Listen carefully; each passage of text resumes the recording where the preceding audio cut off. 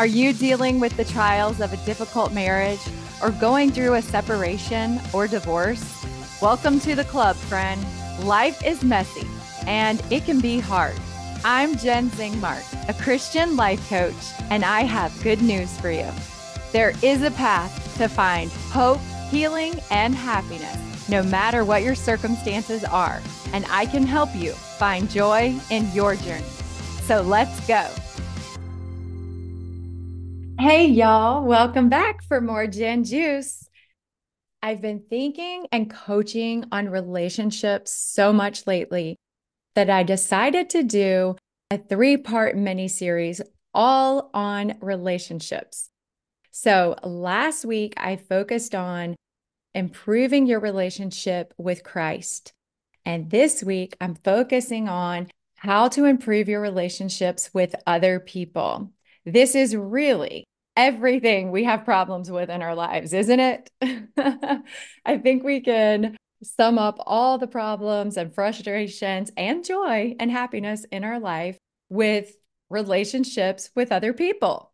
So I think this is such an important topic. I'm going to focus on how to improve your relationships with other people this week.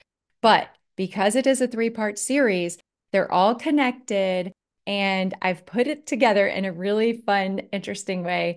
So if you haven't listened to last week's episode yet, make sure you go back and listen to it. It will make more sense if you do. But I will try to explain the setup for this week's topic in a way that you will still gain from it and learn a lot about how to improve your relationships. But it would definitely help if you listen to last week's too. Check it out. That would be episode number 108.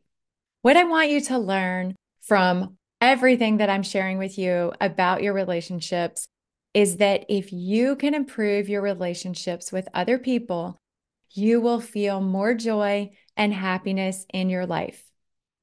Our Heavenly Father designed us to grow and thrive through our relationships and our connections with the people that are around us. We're born into families and we rely on and connect with our family members and our coworkers and all the people that we interact with in our lives. It is through our relationships that we learn and grow and practice our religious beliefs in really intimate and personal ways that develop our character. It is through our relationships that we experience our greatest joy and happiness, as well as our deepest sorrow and pain. We know that our relationships do not end when we die. They continue on just as we do. So they are connected to our eternal destiny. It's important that we invest time and effort and energy in improving our relationships. I'm going to use C.S. Lewis's analogy that each one of us is like a living house built from relationships. We build our emotional house with the relationships in our lives. And like I mentioned last week, our relationships with anyone are basically just our thoughts about that person.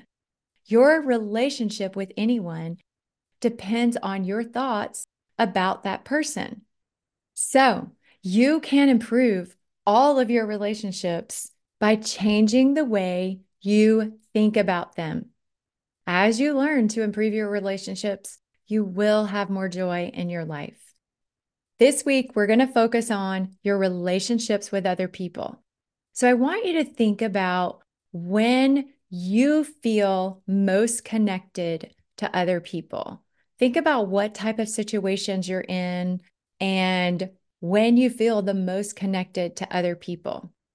So, like I discussed last week, your relationship with the Savior is the foundation of your emotional house. This is the foundation of all of your relationships, and it begins with the Savior. But the structure and the walls of your emotional house is made from your relationships with other people. We need relationships with other people to be a whole person. It is essential for us. It is through our loving relationships and connections with each other that we're better able to understand our Heavenly Father's love for us. It is by divine design. And if you are a parent, then you know the depth and the magnitude of love that you feel as a parent. It is powerful and life changing. This is how we can begin to understand the depth and the magnitude of the love that Heavenly Father has for us. It is really hard to explain if you're not a parent and you haven't experienced that because it's so deep and powerful. Dr. Paul Jenkins said parenting is the #1 personal development program on the planet. You get auto enrolled, you can't opt out of it, and you learn things about yourself that you didn't want to know. And you have to practice every day for the rest of your life forever. And if you're a parent, you know this is true. Why? Because we will do almost anything for our children, right? We will sacrifice our lives and our health and give them everything because we love them so deeply and immensely, because these relationships are so important to us. When we become a parent, we're forced by choice to live with these unique little people that don't think and act or behave the way we do. And most of the time, they don't want us telling them what to do. Well, I'm just speaking from personal experience here. Maybe yours do. Does this remind you of any other relationship you may have had in your life? Maybe like marriage? When you're married, you're also quote unquote forced to live with a unique person who doesn't think or act or behave the way you do. And most likely, they don't want you telling them what to do. I like to say that we have families so that we can learn how to practice our religion in real life. I was actually just thinking about this the other day when I was really struggling to feel and act Christ-like and have charity. I believe in the concept of charity, and I really feel like I have a lot of charity. When I was serving as a Relief Society president a few years ago, I gained more charity and compassion and love for my sisters than I thought was possible. I loved them and served them and prayed for them day and night. I've never felt so much charity in my life. But when my husband and I are waiting downstairs for our 17-year-old daughter, and she will not answer her phone, she will not respond to a text message when we kindly ask her to come downstairs for dinner or to get in the car to go to church, I really struggle to find my charity. Can anyone relate to that? This just happened last week. It's the Lord's plan. It is through our relationships with our family members and other people that we learn how to practice our religion in real life. It's just the way of it. And as wonderful as family relationships can be, they're also complicated and always changing and evolving and hard. It's where we experience our greatest joys and also our greatest sorrows in life. The people we love let us down and they break our hearts, and sometimes they break their covenants or they just leave. Sometimes we work really hard to build a relationship and keep it together and struggle for many, many years. And then it just comes to an end and we end up getting divorced. It's excruciating and traumatic, but it is through our relationships that we grow spiritually and emotionally, and we practice our faith. It's where we're refined and we're given opportunities to evolve. And many times we fail. This is when we need to have grace for ourselves and for other people. When we're dealing with difficult trials, including going through divorce or the death of a spouse, really hard, life-changing experiences, we're stressed out and we're pushed past our limits and we don't show up as our best selves. Grace is that beautiful gift of understanding and compassion and forgiveness that God gives to us and that we can give to others. Another important gift that God gives us that we have to have for others is forgiveness. And I know, y'all, I know how hard it is to forgive someone who has hurt you and betrayed you in the most intimate way, but it is the path to peace. You can do it. I promise you can. Forgiveness is a gift for you. It is the gift that you give yourself, regardless of what any other person chooses to do in their life. Grace and forgiveness are the foundations of our relationship with our Savior, Jesus Christ. And if we make those the foundations of our relationships with other people, everyone else in the world, then all of our relationships will thrive. And just like C.S. Lewis described, it is painful and it doesn't make sense when the walls of our house are knocked down or broken down. And sometimes we experience cracks and damage in our emotional house, and it has to be repaired or remodeled. Or other times we may have to move and just start building a new house. Either way, you need help. You need contractors and electricians and plumbers to build a house. And to build your emotional house, you need relationships with a team of supporters and friends and family members and therapists and coaches. This is one thing I can help you with. That desire to be connected with other people, it is part of our natural instinct. We are programmed to find safety and security in our connections with other people, in a group, in a marriage, in a partnership. That's the way we're wired. So when you're single and it feels like something has gone wrong, it's because it's not right. It's not ideal. You are meant to be connected, part of a marriage, part of a family. Those feelings that you have are divinely instilled. Let them motivate you and inspire you to pursue more in your life, more connections, more relationships with other people. And that may mean getting remarried in your future, but it may not. I want to challenge you to be open to it. And the best way to pursue a marriage relationship in the future is by building relationships, connecting and building friendships with other men and women that will challenge you, but also greatly enrich your life. I want to challenge you to look for and build eternal friendships. When you're single and you don't have that built-in personal development program like a child or a spouse living with you daily to help you practice living your religion, you do have the challenge of practicing and living your religion alone without anyone there to motivate you or hold you accountable. And both are challenging for sure. Living with people and living without people. They both are challenging.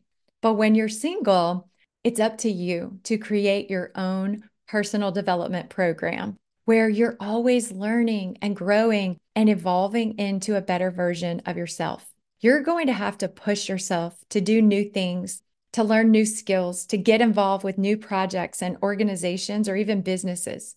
Put yourself in new situations with new people. Build new connections, new relationships.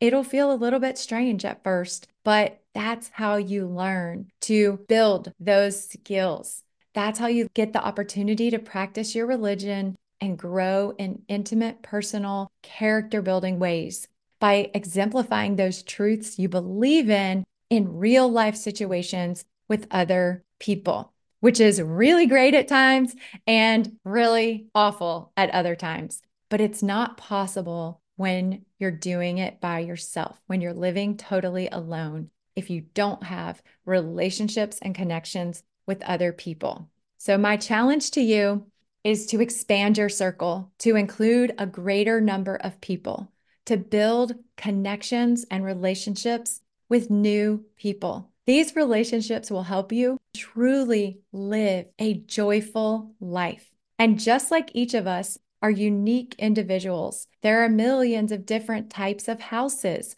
from apartments to little cottages to mobile homes to small homes to large spacious homes to sprawling mansions. There are as many different types of homes as people on earth. And just like our real homes tend to change as we move through different phases of our lives, so do our emotional houses. As we go through our life, we have opportunities to have many different types of relationships. And each of these relationships adds to your emotional house.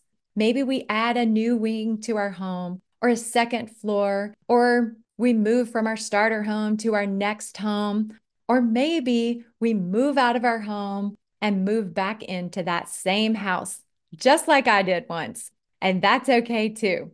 Let me share this story with you. After my divorce, when I remarried, my husband and I started a business together. So we both sold our previous homes and we moved into a smaller, short-term home for our big blended family. It was cute and cozy and sort of fun in the beginning.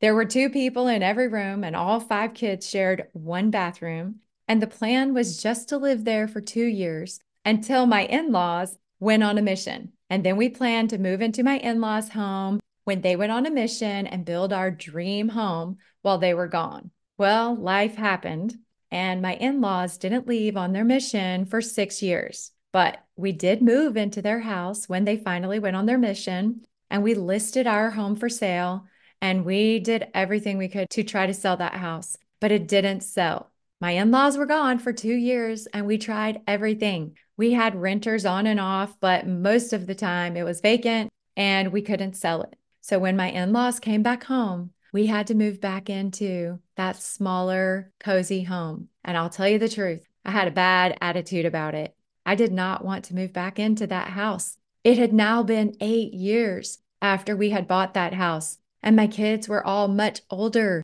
and bigger. And I felt like the little old lady who lived in the shoe.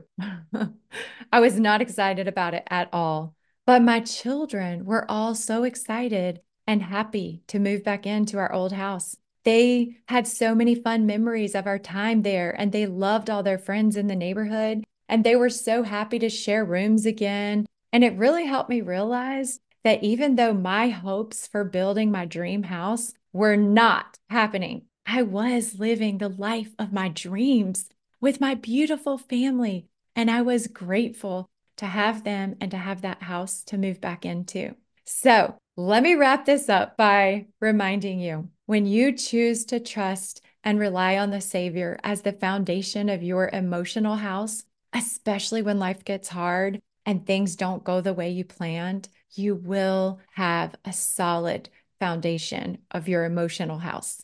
And I want to challenge you to build a big, beautiful mansion by expanding your circle and connecting with more people. Push yourself to do new things and learn new skills and get involved with new organizations and projects. These relationships will give you the opportunity to practice having grace and forgiveness for yourself and for other people and evolve and grow better.